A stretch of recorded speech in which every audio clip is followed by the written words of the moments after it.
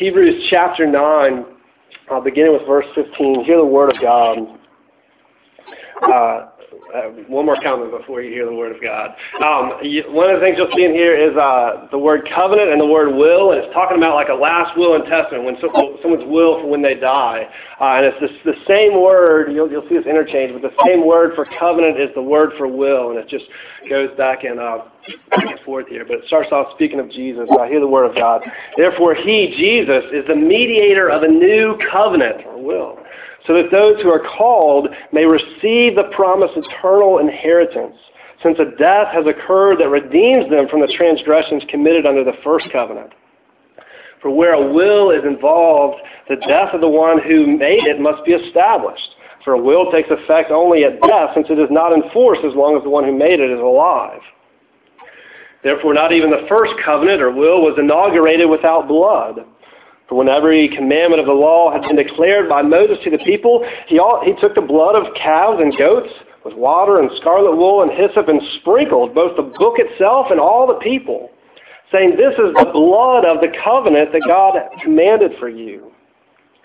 In the same way, he sprinkled with blood both the tent and all the vessels used in worship. Indeed, under the law, almost everything is purified with blood, and without the shedding of blood, there is no forgiveness.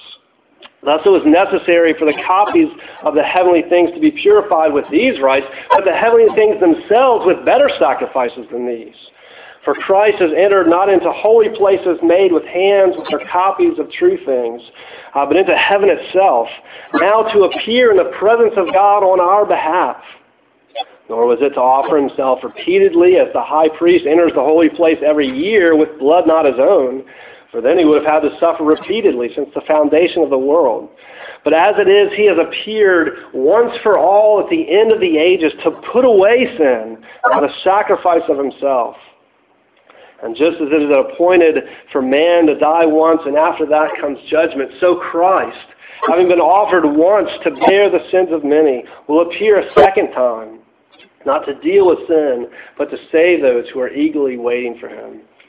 Well, let's pray and ask God's blessing on his word. Lord our God, we thank you that you speak to us. We thank you that we can open this book and read the words that you tell us are from you, that you breathe out life to us in these words because your Spirit is working in them. Lord, we confess that we come tonight with many doubts, with many struggles, with complaints, with hardships that we're in, with guilt. We come struggling to believe the gospel, struggling to understand. And Lord, we pray that you would speak to us tonight where we're at. Lord, we pray that you would encourage us that the gospel reaches to us in our rebellion, in our turning away from you, that you turn us back. We pray that you would do so tonight. Lord, we pray that your word would transform us, encourage us, that Christ would be exalted in us and through us, Lord, for your glory. We pray this in Christ's name. Amen. It is a struggle to believe. It's a struggle to believe the gospel, to believe Christianity, to believe the claims of Christ, and to live those out. Life is short, and I think most of the time we want to make the most of what we've got while we still can. There's a lot of opportunities that are around us for pleasure for now, for something that's going to make me encouraged today or happy today or maybe for the weekend. And it's difficult when Christianity calls us away from most of that. When the temptations of sin are pulling at us, or the pressure against the gospel is weighing on us, it's difficult not to wonder if we're kind of getting the short end of the stick with what we're giving out. Hebrews puts it this way, right at the end there: it's appointed for man to die once and then judgment. It'd be scary to think about that death and then evaluation, right? But Hebrews isn't saying it at all to scare us or to make you worry. If you look at it in the context of the passage, it's saying that rather to encourage. The whole passage is to encourage us that we're very far from having the short end of the stick. That in fact, in Christ, you are beneficiaries of his will, inheriting what he gives. We're not left on our own, by ourselves, to make for ourselves the best that we can from whatever our efforts can put forth. Rather, what this passage is showing us is that all the best has been left for us, given to us through Christ. Because of his death, we inherit every benefit through him. Not just now and temporary, but even lastingly, eternally, an inheritance. I don't know if y'all get the same kind of junk mails that I do, but wouldn't it be great if some of those junk mails, some of them you wouldn't want to be true. Some of those junk mails, it would be great if they were true. If you get the one, from the, you're a beneficiary of someone and some relative that you didn't know about that doesn't have your last name or anything else from some foreign country, and you're the sole surviving person, and they were a billionaire or millionaire or whatever in their whole estate, and they've looked and they found that you're the one that benefits from this. And so if you'll just provide your account number, they'll be glad to send all this to you, right? And sometimes it's fun. You're never going to click on that link there because something drastic is going to happen. You won't be able to use your netbook to have a projector come up. But it's kind of fun sometimes to think about it. You're like, wow, that would be kind of fun. You're like, what spring break trip would I be going on if I had that kind of inheritance? I'll take all of you and we'll go travel the world for a week somewhere. That's what we'd love to look forward to. Well, hopefully, as we go through this passage, this passage won't enter your mind and go into your junk mail folder, because the truth of it is encouragement for us to have excitement in all that we receive through Christ, opening up his, if you will, in some sense, this last will and testament, and seeing the names of those who believe in him written there, those trusting in Christ are receiving all his benefits. Confidence that we can have in a lasting relationship with God of love and acceptance through Christ. So first point as we go through is death for transgressors. You got on your little sheet there as well. Death for transgressors, death for those who overstep the boundary. And you could take that wrong. I said encouraging. This is not like the little sign like trespassers will be shot. Do you see who the beneficiaries of the will are? The beneficiaries of Christ's death. It's transgressors. It's people who've overstepped the boundary, who've gone too far. He's the mediator of the new covenant. Since a death has occurred that redeems them from the transgressions committed under the first covenant. It's for those who went beyond God's boundaries that he set, particularly it talks about in the Old Covenant. We can just take that, maybe the core part of the book of the covenant of the Ten Commandments, right, that we're familiar with a little bit for those who are called, but those who are transgressors. And we look at the Ten Commandments, and you can kind of oh, maybe I think I've got that. And you get to the end, and it's like, you shouldn't covet anything that belongs to someone else, right? So it's like, shoot, maybe we feel like you can work the way, but man, there's a lot of things that I desire that I see someone else is like, not even like their nice car or their new computer or their good looks or their success. I can't desire those things, or idolatry when we start looking at it as more than just having some particular metal object that we're looking to, but that our life is serving something else for some other purpose and following that instead of God. It might have been a little bit outside the boundaries, overstepped a time or two, right? And when Christ talks about in the New Testament to say that the crossing the commandment of adultery begins with lusting in the heart, or crossing the commandment not to kill begins with bitterness or hatred toward anyone that you know. We're those transgressors. We've stepped outside the bounds of what God said we should do. But it's transgressors that Jesus lists as his beneficiaries in his will. It's transgressors that he's died for. That inherit all that he has gained. His death is a death for transgressors. It's a death in their place and for their benefit, in our place, for our benefit. If we rely on Jesus, his death instead of ours, that he's redeemed us from those transgressions, released us from that deserved punishment, freed us from the penalty. It's true, the wages of sin is death, but Christ has died for us to redeem us from it.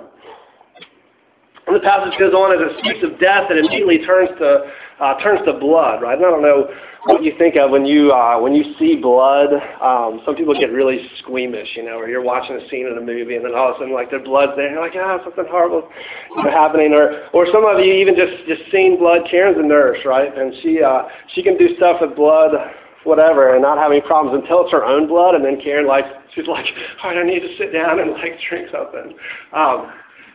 It doesn't usually bother me too much until there's been times that when you're sitting in the chair giving blood and you're watching them just take the needle and just stick it into your vein and you see it I'm not trying to be overly, but I've just sat there and thought I'm allowing them voluntarily just to take my lifeblood out of my body. This is strange. This is unusual, at least. This passage talks a lot about blood in the first covenant and in the new covenant through Christ, through His will. And in the old covenant, it talks of the blood of calves and goats, and the new Christ blood. And if you picture what's being described in the passage, you could go back to Exodus 24 particularly and read about it. It might make you a little bit squeamish. This passage says almost everything has blood on it, right? The covenant itself, the people of God are sprinkled with there's red drops of blood on people's faces, on their clothing, as they're gathered around from the bulls and goats that have been killed there. The vessels for worship, almost everything it says, is purified with that blood. 1 Peter, talking about it in terms of the new covenant, even speaks of us as sprinkled clean with Christ's blood. So maybe when we see blood, right, blood makes you think of death, and maybe when we see blood, we think of death, and it makes us squeamish. But the passage just emphasizes that when God sees blood, He thinks of death, and that we're forgiven. Christ's blood that's covered us, the death that our sins have deserved, it has been paid. We've been covered through Christ's death, through His covering us. Christ's blood has been shed, and there's forgiveness. Right? It says, without the shedding of blood, there's no forgiveness of sins. But with Christ's blood being shed is forgiveness. It's accepted in God's eyes because of His covenant, because of His will in Christ for us. His blood is purifying us. It's making it acceptable in God's sight, cleansing, forgiving, our sins being removed. I don't know what your transgressions are that you think about, right? You don't use the word transgressions a lot. When you start thinking of the bigger things, sleeping around or drugs or lusting or lying or cheating, or maybe it's other things, just hurting people, being mean, not loving your neighbor, excluding others, gossiping, being bitter, just seeing how selfish you are, or prideful you are, or lazy, or whatever. But as we come through Jesus' blood, we're seen as forgiven. We are forgiven. We're clean, purified. There's no more reason for guilt. We have a full relationship of love with the heavenly Father, with the holy, all perfect, eternal God, and He looks at us and sees blood, Christ's blood, and loves us, embraces us as pure, as acceptable, as loved, as approved in His sight. Jesus has earned that relationship with God. And through His will, we're the beneficiaries of it. We benefit by enjoying God's acceptance through Him. We're the beneficiaries because of His death. He's no longer dead, but raised. And the passage goes on and say that He appears, in verse 24, He appears in the presence of God on our behalf. Not continually being hurt each time we sin before God, or still bleeding. It's not that He would suffer repeatedly since the foundation of the world, but it's once for all time. His death is final. It's complete. It's fulfilled. And because His death is ended, the guilt of our sin is ended. It's removed. It's put away, it says here. Once for all, at the end of the ages, to put away sin by the sacrifice of Himself. And you can translate it, he ended it or he removed it. I can go through for myself, and when I start thinking of transgressions, that list can keep going on and on. And to say that God can look and that through Christ's sacrifice once for all, everything that I've put on that list, everything that I can put on the list in the future, is taken off. It's removed. It's covered through Christ's death for us, through His blood purifying us, through us being the beneficiaries of His will. I know we continue to sin before God, but it's removed because Christ stands before God for us, interceding for us, so that your sin can no longer come between you and God, because Christ stands between you and God. No longer guilty through Him. And so all that's left is the enjoyment of the relationship, enjoyment of a new relationship with God. A new covenant when we're loved by God, or as Hebrews said earlier in Hebrews 8, where He remembers your sin no more. It's a relationship that we long for. And even all the benefits that are part of that relationship. We come to the second point, inheritance, right? Beneficiaries of His will, His death for us as transgressors, and then an inheritance that He gives, that it's inheritance forever, and then we inherit from the will all that was Christ, all that belonged to Him. So it says back in verse 15 that those who are called may receive the promised eternal inheritance. If I received an inheritance, I want to be kind of excited if there's like a money inheritance or property or whatever things, but I think pretty quickly I'd be wondering how long is it going to last, right? Or what all can I do with it? How big can I splurge and still be set, right? And still be all right? How much can I go buy, or where can I go on vacations, and what can I enjoy if I get that big of an inheritance? But how long is it going to last? Or you take in Scripture, you have the story of the prodigal son who comes into his father. His father's not dead. He's like, give me inheritance now. Give me my share of it now. I want to go out and enjoy it. And he goes on and he wastes it on partying with his friends and enjoys it to its full until it all runs out. But it all runs out on him.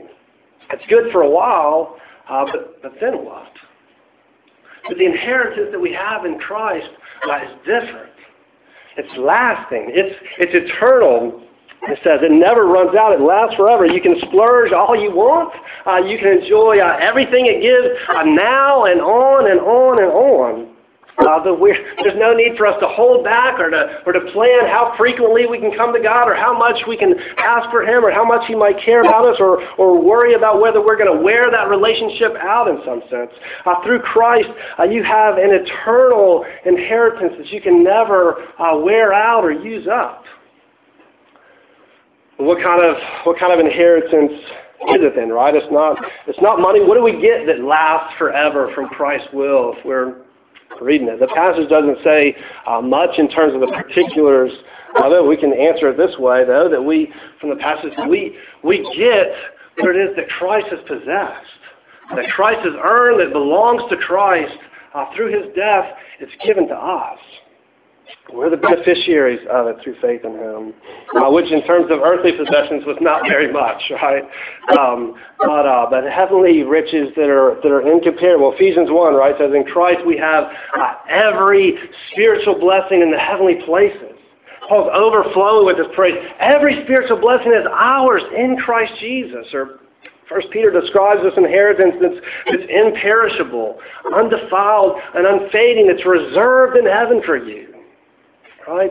That sense that we have it in part now, but in fullness we're still looking forward to. We're still waiting, still to come.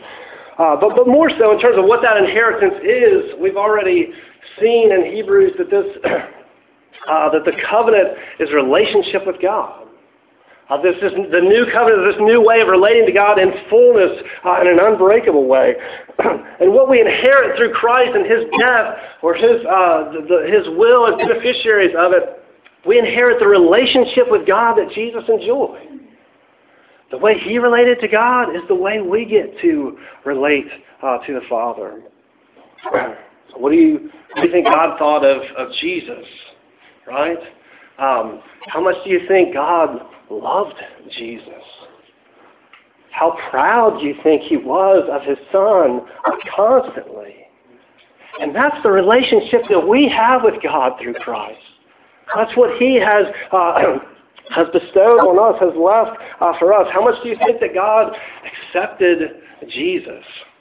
How freely could Jesus come to God and be welcomed and be accepted and be adored in whatever circumstances and whatever troubles he was going through? And Jesus prayed through struggles. How often do you think God listened to Jesus' prayers, his difficulties, and cared about him, provided for him? How much was God willing to do for Jesus, to honor him? God exalted him through the resurrection above all, a name that's above every name. We're told that we get to reign with Christ, that we're even now seated with him, in some sense reigning, but in fullness to come. This is the relationship that we have with God through Jesus. It's from his will. This is the new covenant. The Spirit of God living in us, being with us, equipping us even as the Spirit equipped Christ, assuring us through Christ that we have a privileged place in God's family, that we are sons, that we get to call him Father. A new covenant relationship through Christ as our priest. And it's a relationship that's unbreakable, that we can't screw up. It's a relationship that lasts for eternity because it's already been secured by Christ. He has earned it, and in his death, he left a will that we receive it through faith in him. And it's ours through his death. But there's a sense still that we're still waiting. We have that relationship now, but we're still waiting for the fullness of that inheritance. We don't yet get to enjoy all its privileges. We know God's love by faith, but we're looking forward when we get to know it by sight, by hearing God's voice of approval to us in Christ. Soon this passage talks about judgment, it doesn't talk about it with fear. It doesn't talk about it with worry. It doesn't talk about it to scare you. It talks about it because of eagerness, right? It's appointed for man to die once, and after that the judgment. So Christ, having been offered once to bear the sins of many, will appear a second time, not to deal with sin, but to save those who are eagerly waiting for him. When we think of that end after death and judgment and evaluation, it's eagerness, because that's when we get not what we deserve, but what Christ has deserved and what he's freely given to us, bestowed on us through his death. There's an eagerness and excitement in the waiting. It's not to deal with sin, the passage says. That's what we're afraid of. We're like, but Jesus has done all this, but I know what all I've done, and I know that God still knows those things. It's not to deal with sin. Sin's been dealt with for the believer, for those who would come to Christ. Sin's been dealt with already in Christ's death. It's put away. It's removed. It's not to deal with sin that Christ comes back again in this sense for it, but for the salvation of those who are eagerly waiting for him. Our guilt, our fears of rejection or condemnation get to be removed.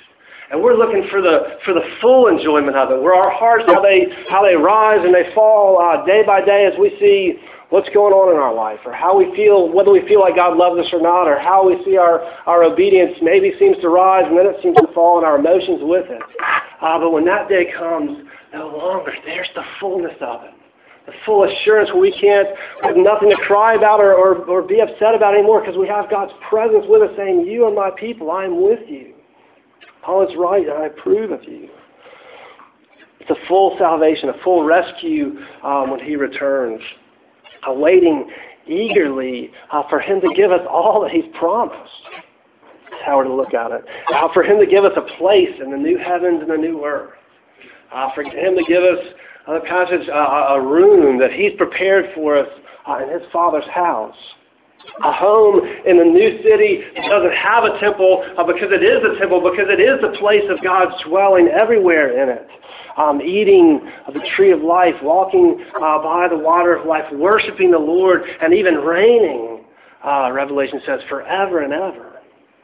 Our inheritance in Christ is an eternal inheritance. Christ is our benefactor. He has died and He has given us all that belong to Him. We enjoy it freely by His grace. The fullness of that time hasn't come yet, though. And right now, it's still a struggle. A struggle to believe. A struggle to believe that Christ's death can really cover us. Can really cover our transgressions when we find ourselves having overstepped the same boundary again and again and again. When we find the more that we look and learn about God's Word, the more we see how many boundaries we've stepped past, how far, how offensive our transgressions are before God. It's a struggle to believe that we're still, that sin's removed, that we're sprinkled clean in Christ's blood, that we're forgiven, we're accepted and approved. Struggle to believe that Christ's privilege could really be ours. That God could care to what's going on with me the way that He cares what's going on with His Son. We get to be called, male and female, His sons of privilege in His family and in His kingdom. That His love, the way He adores Jesus, is how He even adores us in Christ. That's hard to believe. I want to believe that. But I know other ugly things in me. The gospel that is true. But no matter how much you feel that way, it's not about how much you can not about how much you can make for yourself. Not how much you can get out of life now on the temporary. You're not left to yourself. It's what Christ has left for you from Himself and His will. Those of you that aren't sure if you believe the gospel or not, or are not sure if you want to believe it, you can see what you can get for yourself now and enjoy that. But how good is it? How good is it really? It's good for a little while. It lasts for a little bit. How long does the high last? How long does the enjoyment last? Where does it end up? Is it really satisfying? Is it partially just a way of escaping the difficulties that life are anyway? Well, I would go to it. Christ offers something more, something deeper, something that includes hardship now and eternity, something lasting. But it means realizing that we need to be covered in blood, covered in Christ's blood, because death is what we deserve. But a way has been made for us to be accepted, fully accepted, whatever baggage we're bringing to the table. That His blood purifies us before God even forever. For those of you in the faith with struggling, I think all of us are struggling. We may often give in to the temptation of those temporary pleasures now, right? We see those things, it's what we want, it's what we start to go after. We may often overstep the boundaries and transgress. But you are the beneficiaries of Christ's death, His will for transgressors. Your sin has been removed. It's been removed before God. It's taken away. It's ended. No more guilt. No more shame before Him. You get to bask in all the glories of God's love, of all that He gives to us, coming freely as the sons of God to experience forgiveness again and again and again, to experience His love, overcoming our sins, coming worshiping and knowing His acceptance, knowing His love, being reminded of the lasting relationship that we have with God that's unbreakable from what we do. Christ has secured it. Cling to Christ. Cling to Him in that struggle, waiting eagerly for all that's to come, because the death has already happened, and the covenant's being doled out to us. The Spirit's being poured out to us through Christ. and all the promises that are still to come. His promise assures us. His covenant, his last will and testament has secured it, that the struggle is worth it. It's worth it. Worth the temporary pleasures we're giving up, worth the hardships that we're going through, worth all of it, because all that belongs to Christ becomes ours as well. If you are looking to Christ, if you're relying on Him, I don't care what's in your bank account. I don't care what you think the things that you've done earned before God, or how far you think they would put you away from God. Come to this passage, come back to Hebrews and what it's saying here, and look at Christ's death and saying, I'm a beneficiary. Through Christ, I got this awesome email. It's hidden junk. It's what Christ Himself has done for me. This is a relative I didn't know that I got any benefit from. And He says to you, in your sin and in your transgression, my death has benefits for you. All that is mine is yours. The relationship of love that I have with my Father is yours. Your sin, I've removed. The inheritance that I have, it's reserved in heaven for you. Wait for me. I'm coming. Wait eagerly that you'll enjoy it, but hold on and cling to me. Come back to this passage. Remind yourself through the Spirit, through the truth of God's Word, that in Christ you are beneficiaries of His glory and of His grace for you. Let's pray.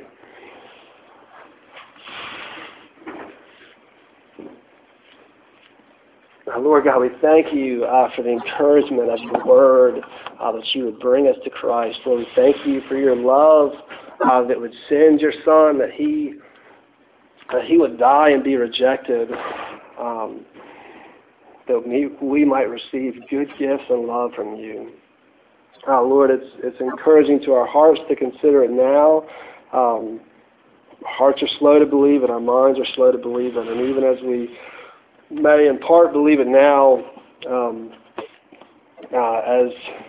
as we struggle later, as our sin overwhelms us, as temptations surround us, Lord, we need your help to think that these things can be true, to believe that they can be true of messed up, broken people like us because of the glory of Christ.